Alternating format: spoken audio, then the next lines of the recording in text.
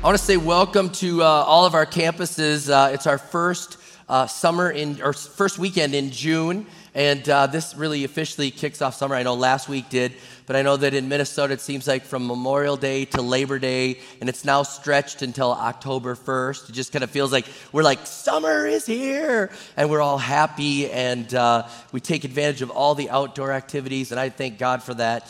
And I just want to tell you to use up your vacation. I just would encourage the church. It's not a badge of honor to say, I never took vacation. If you've been given vacation by your employer, by all means, take it. And I just want to encourage you, though, throughout the summer to stay faithful, Enjoy the vacation and stay faithful. I want to give you something that I was awakened in the middle of the night. This last week, we were on vacation, and I just was awakened in the middle of the night. I mean, just so clear, like wide awake. And I just felt like the Lord wanted to tell me something. And I'll back up for just a moment. Before we went to bed that night, Becca and I just prayed. And we were like, God, thank you. Thank you. We don't deserve what we have. And I mean, we pray that prayer often. Like, we can't believe the life that you've allowed us to live. And we thank you for the blessings. And we thank you for this journey. And then I kind of prayed this statement. I said, it's been an amazing ride, God. Thank you. We've just enjoyed this. What an amazing ride. And, so I'm praying that in the middle of the night, I get awake and I felt God just so clearly say to me, enjoy the ride, but don't coast. Enjoy the ride, but don't coast. And then he just downloads to me vision for the church and different things that we're dreaming about for the church. And it was almost like, I'm so glad you're enjoying this. And yes, it's more than you ever imagined, but I have more. And I want to download to you. And I want you to enjoy this ride. And I don't want you to coast. And I would just tell you right now that lives are truly in the balance. There's no throwaway weekends at our church. And let's enjoy the rhythm that allows us to have vacation, but let's not have lazy summer days. Does that make sense? We're going to enjoy the rhythm of vacation, and we're going to be gone on vacation, but when we're not in that rhythm there, we are going to jump right into our faithful responsibilities at church, realizing there's no throwaway. It's somebody's first day. Somebody could be coming in, life hanging in the balance, and we need you to fulfill the purpose that God has created you for. And I say, let's enjoy the ride, but let's never coast. Let's never coast. You're like, Pastor Rob, God is speaking to you vision while you're resting. I'm fired up. I'm ready to go. I'm ready to go to whatever's next. Yes. Now, we've extended this series 1 week, and it's too important. I just felt like we've got to have a fully empowered church, and so we've extended this series. I want us to live in the power of the Holy Spirit, and we've called this series The Unpredictable Holy Spirit. And I would just remind you again, a little review. He is fully aligned with what God the Father wants to do. He is fully aligned, but he feels unpredictable to us because we love control, we love systems, we love to make goals and say, in 1 year I'll do this, in 3 years I'll do this, in 5 and 10, we have our plan. And how many know that when we make those plans, it's just like the Holy Spirit's like, yeah, that's really going to get messed up. That's changing. He's unpredictable, but he's so aligned. And we get a glimpse into the Holy Spirit, who he is. As Jesus has talked about this in John 3:8, he says, the wind blows wherever it wants, just as you can hear the wind, but can't tell where it comes from or where it's going. So you can't explain how people are born of the Spirit. Like what the Holy Spirit is doing is more like the wind, and you can't predict the wind. You know that it's there, and it's blowing this way, it's blowing that way, and it's moving around, but there's something that's going on. And Jesus is saying there's an unpredictable element to what the Spirit of God is doing, but we should be okay with that. And I want us to be saying, God, yes, we are okay with the unpredictable Holy Spirit. And Holy Spirit, you're able to blow us this way and to move us that way and to bump us into something that we never expected. Have your way in our life. Now, the gifts of the Holy Spirit are for today. We've mentioned this in our church, and I've shared it before. I did a whole series called Greater Gifts. And the gifts of the Spirit are for today. We believe the power of the Holy Spirit is for today. And they're mentioned in 1 Corinthians 12, the gifts of the Holy Spirit. And I've just grouped them into 3 different groups. And again, the Greater Gifts series would be a place for you to get more on this. But there's the revelation gifts of wisdom, knowledge, and discerning of spirits. There's the vocal gifts of tongues, interpretation of tongues, and prophecy. And there's the power gifts of faith, healing, and miracles. And these gifts are for today. And the way they become available to us is when you are baptized in the Holy Spirit. When someone is baptized in the Holy Spirit, these gifts become available for the believer to function in. And these gifts are there. They are, like I said 2 weeks ago, they are the plus for the purpose. Our purpose is to go into all the world and make disciples. Our purpose is to go into the world and let people know the good news of Jesus Christ, that he forgives them. And we're on this mission for God to do this. And these gifts are the plus for the purpose. And as we have these gifts, they help us advance the church of Jesus Christ. They help us to have breakthroughs when we need them. They help us to be lifted up in the moments that we're discouraged. These gifts are powerful, and they're for the church today.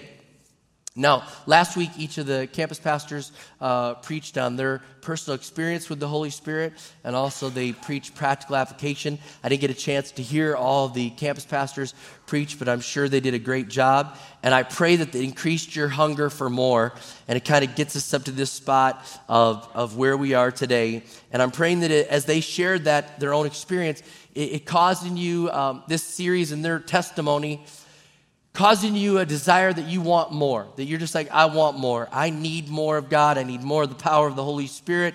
Our church is about doing something. We are on mission for God.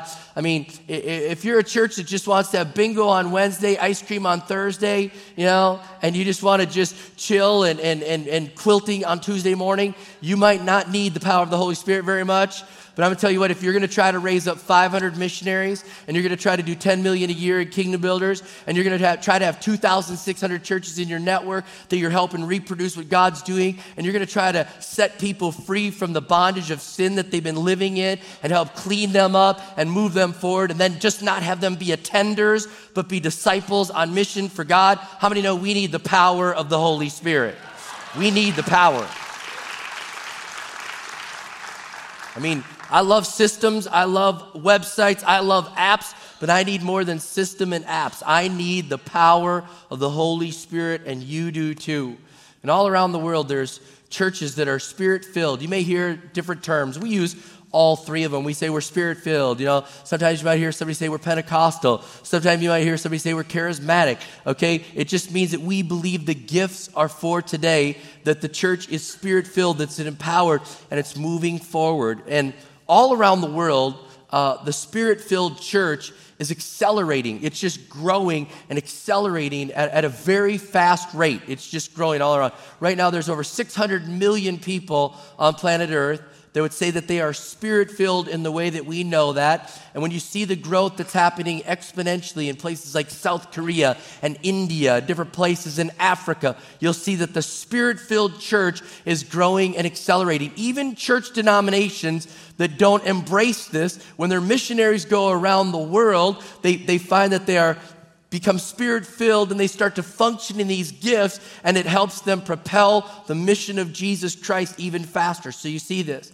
I was doing research on this and found out that Morgan Freeman was doing a documentary on this and went into a Spirit-filled Pentecostal church and said, I don't know what's going on here. I've not experienced this before, but I'm feeling something here. This is very legit. This is very real. Like, I feel like heaven is touching this place right now, okay? So here's somebody that is not experiencing it, just doing a regular documentary, and he's like, this is incredible. What I'm feeling right now feels really amazing. Matter of fact, there's been times where I've been watching American Idol, back when it was really in its peak. And some of my friends, they're worship leaders, like our worship leaders, were on American Idol, and they'd done singing, and the judges would be like, I felt something there. I felt something there. And it wasn't just that their voice was good. There was the presence of the Holy Spirit that was behind the words that they were singing. There was a presence of God, an anointing on this person.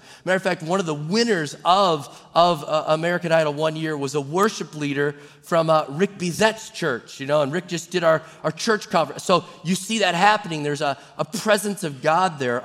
You may not know this, but the Archbishop of Canterbury, Justin Welby, he's a Spirit-filled believer. Matter of fact, I've got a picture of him because he just did the royal wedding, okay? So he's the one that, right there in the picture, that did the vows and was actually the official over. Now, he didn't do the sermon, And the guy that did the sermon rocked it, okay? But he didn't do the sermon, but he did the vows. And Bishop, okay, he is the head bishop of the Church of England. And he says, yes, I am a spirit-filled believer. And this is a quote from him. In an interview, the interviewer says, I asked him whether he could speak in tongues, the charismatic gift recorded in the New Testament. Oh, yes, he says, almost as if he's been asked if he plays tennis. It's just a routine part of spiritual discipline. You choose to speak, and you speak a language that you don't know. It just comes. And he just says, oh, yes, absolutely. And I've had a chance to meet him, and I heard him speak on being baptized in the Holy Spirit and speaking in tongues. I just thought it's so interesting. Here's this guy that is officiating that wedding in a prominent position. And he says, it's just so natural. It's just so natural for the believer to go after this. And I'm praying that it would be natural for us as believers to go after this. Now today I want to bring clarity to the baptism in the Holy Spirit. And I want to bring clarity to this because people say, didn't I get the Holy Spirit when I gave my life to Jesus? Wait a minute, there's more. What about water baptism? And I want to explain this as clearly as I can. The baptism of the Holy Spirit, baptism in water, and baptism in the Holy Spirit. If you're keeping track of that, it was of, in. And I want to explain this. 3 baptisms. In Hebrews chapter 6, verses 1 and 2, the writer of Hebrews says this, so let us stop going over basic teachings about Christ again and again. Let's go on instead and become mature in our understanding. Surely we don't need to start again with the fundamental importance of repenting from evil deeds and placing our faith in God. You don't need further instructions about baptisms. Catch that, plural baptisms. The laying on of hands and the resurrection of the dead and eternal judgment. He's saying it's plural. There's plural baptisms. The writer of Hebrews is saying, hey, and by the way, this is elementary stuff. And you're looking at that list and you're saying, this is elementary? Like, this is elementary? I don't even know all the answers for all this right here. And the writer of Hebrews is like, come on, let's go, church, let's go. Remember, I just feel this challenge to the church right now. You were not called to just be an attender. You were called to be a disciple and to mature and to make a difference, to use your gifts for the glory of God and keep moving forward. And he's saying, come on, get out of elementary school and graduate, okay? And by the way, congratulations to all the graduates. We'll all be full of potato salad this month. All right. But there's plural baptisms, and it's just pointed out over and over again. And Robert Morris has a wonderful book called The God I Never Knew. We've taught that as a life group here. I'm going to use that as a resource. Robert has done an amazing job on this, explaining this. But there's just different places where it talks about the 3 things that, I'll give you Acts 2, verses 38 and 39. Peter replied, repent and be baptized, every one of you in the name of Jesus Christ for the forgiveness of your sins, and you will receive the gift of the Holy Spirit.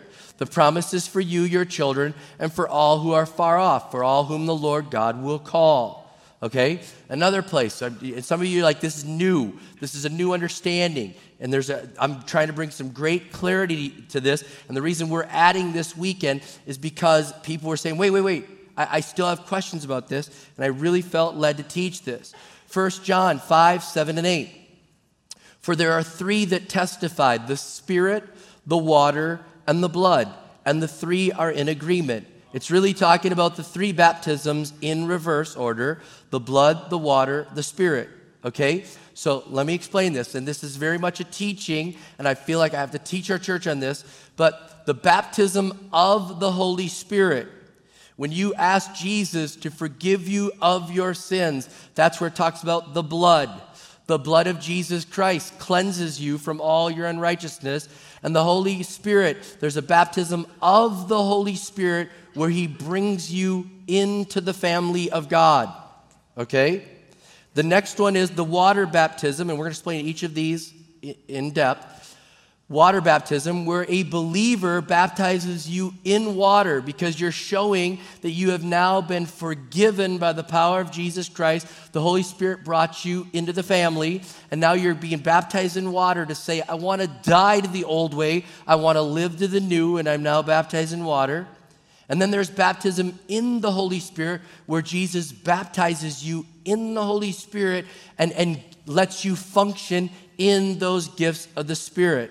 So first off, the baptism of the Holy Spirit. 1 Corinthians 12:13, for we were all baptized by one Spirit so as to form one body, whether Jews or Gentiles, slave or free. So he says, we are all baptized by one Spirit. By refers to the doing, and who's doing the baptizing? The Spirit. The Spirit, all right? At Apple Valley campus, they're all like, fill in the blank. And I hope somebody spoke out at one of the other campuses. All right.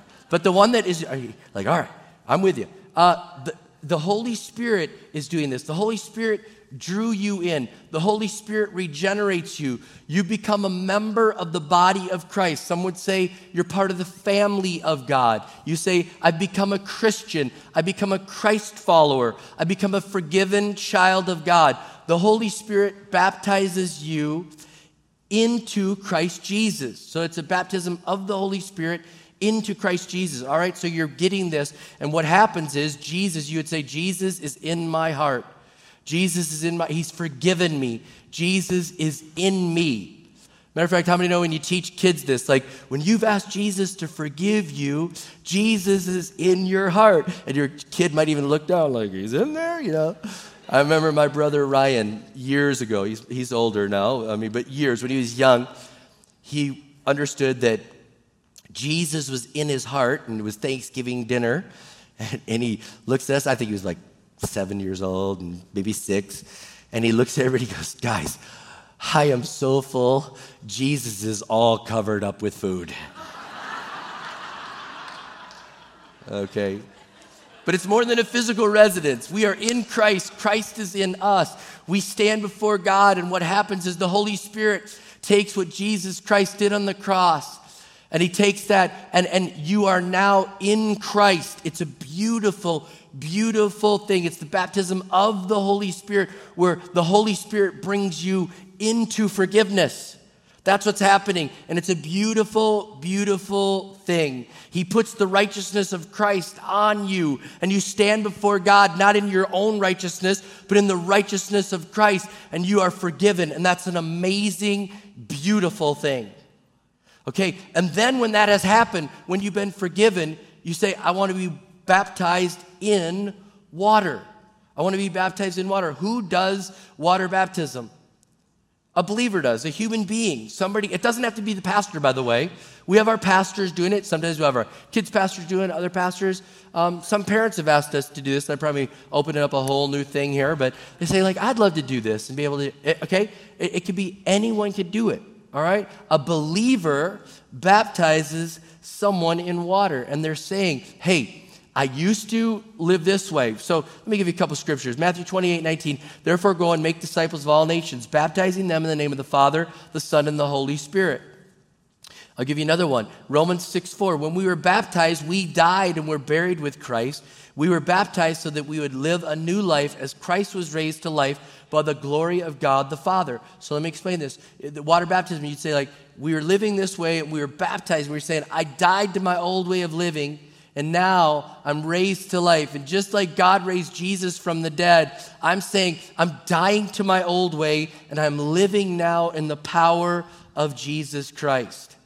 And it's a public declaration to the whole world that the old me is dying and the new me is coming up. And you should want to be water baptized and have a public affirmation of what happened in the inside. People say, well, do I have to be water baptized? I don't want to be baptized. You should say, are you kidding me? I get this opportunity to share with my family and to share with my friends and to share that I got in on the first baptism, the Holy Spirit. I got the baptism of the Holy Spirit where I got Christ Jesus, the forgiveness. Now I want to let them know I'm going to be baptized in water, and I'm letting all my friends and family know the old me is gone, and I want to live for Jesus. I'm on mission for him now. I have purpose in my life, and I'm going to trip and fall up, but guess what? The old me's dying, and there's less of that guy, and there's more of the new guy or lady walking forward. We should be excited about this, and you shouldn't say, like, well, I'm good enough. I mean, I'm okay. No, if you've not been water baptized, we encourage you to be water baptized, to say, I have made that decision. I want to publicly proclaim this to the whole world, what has happened to me, because I have been forgiven of my sins. I've been brought into the family of God by the baptism of the Holy Spirit. I've been baptized in water now, and I'm saying Jesus did something in me. And I would say if you'd go online, our campuses are having water baptism all summer long. We have them, they're just rotating all the time. There's so many going on, so I can't even say it's sign up for this day. Go online and be able to sign up for water baptism and invite as many people as you can. Invite as many people. You say, well, I feel kind of embarrassed. It's been a long time since I gave my life to Jesus, or I can remember when we first started the church. It was like year 2.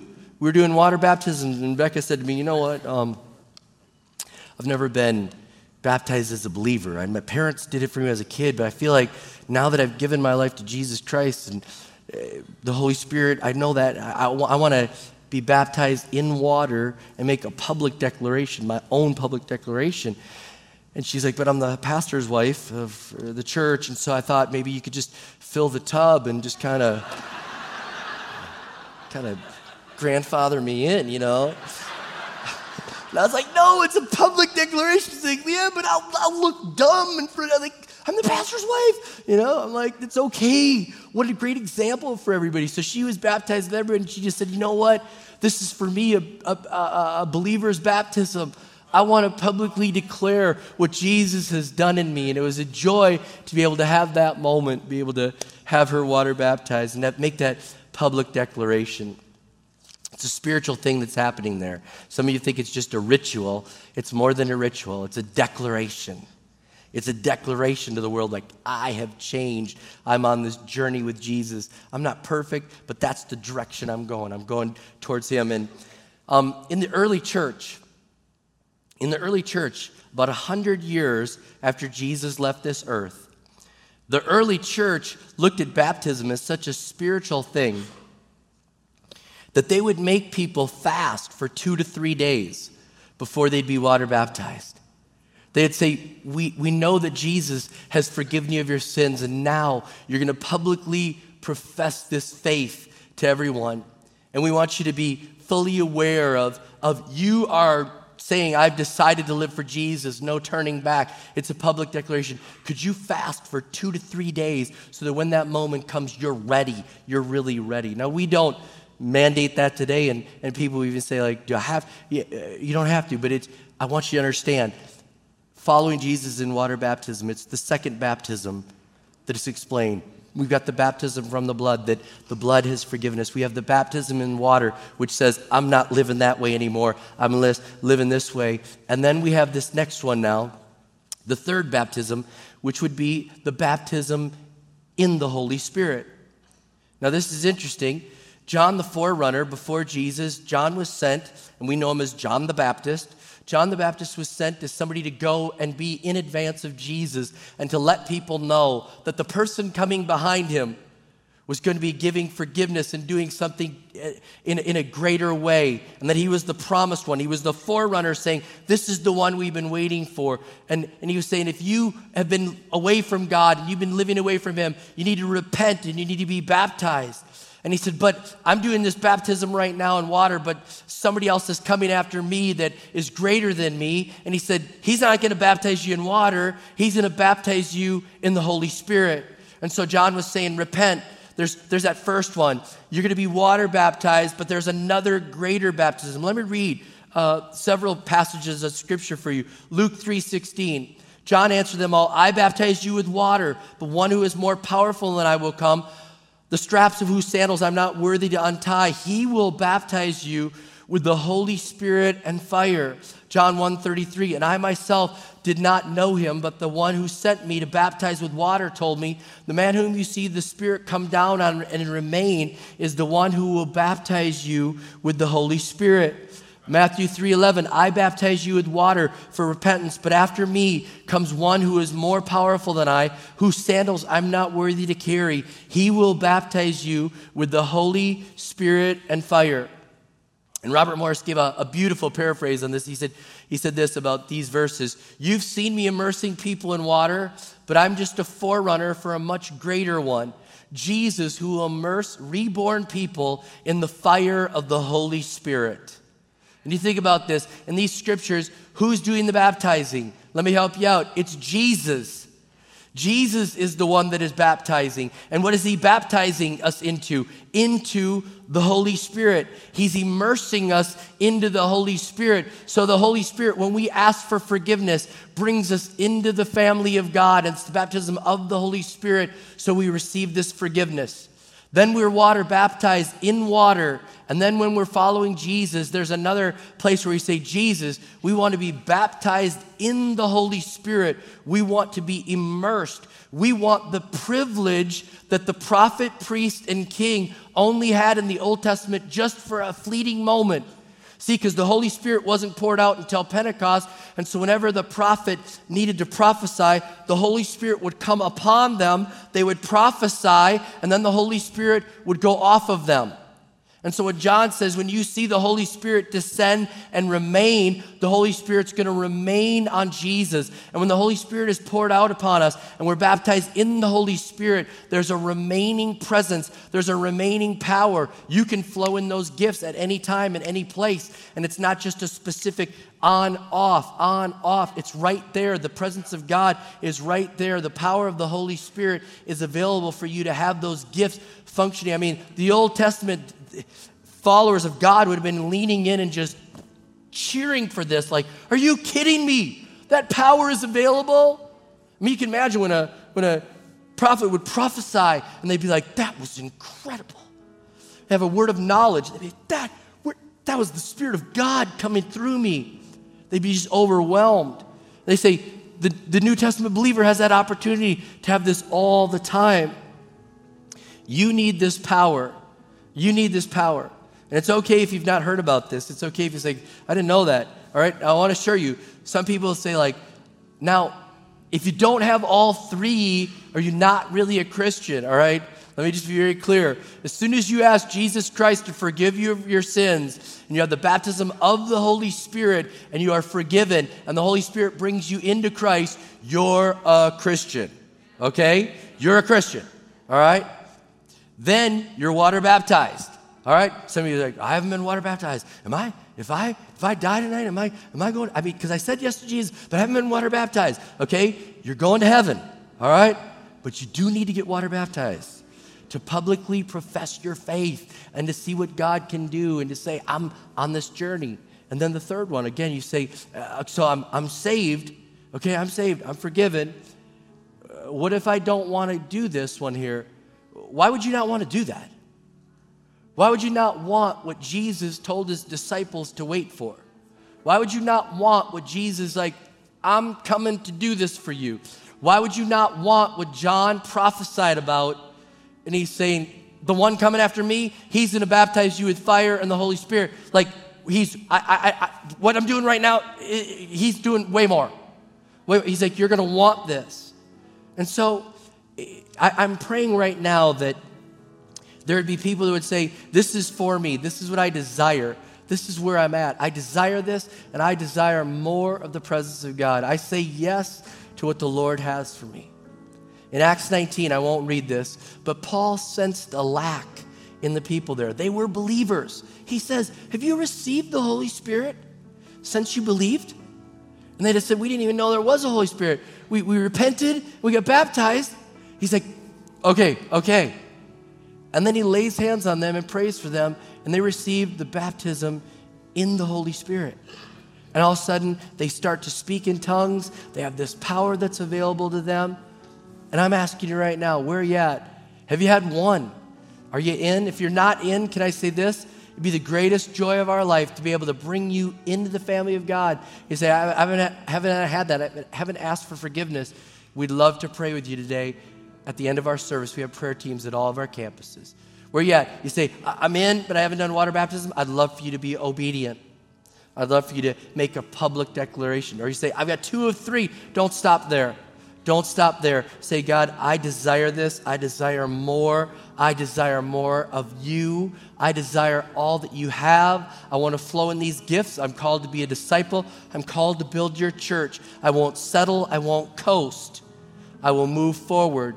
I will enjoy this ride, but I will not coast. I will press forward in all that you have. 1 Corinthians 14:1 says, let love be your highest goal, but you should also desire the special abilities the Spirit gives, especially the ability to prophesy. He's saying, go for it.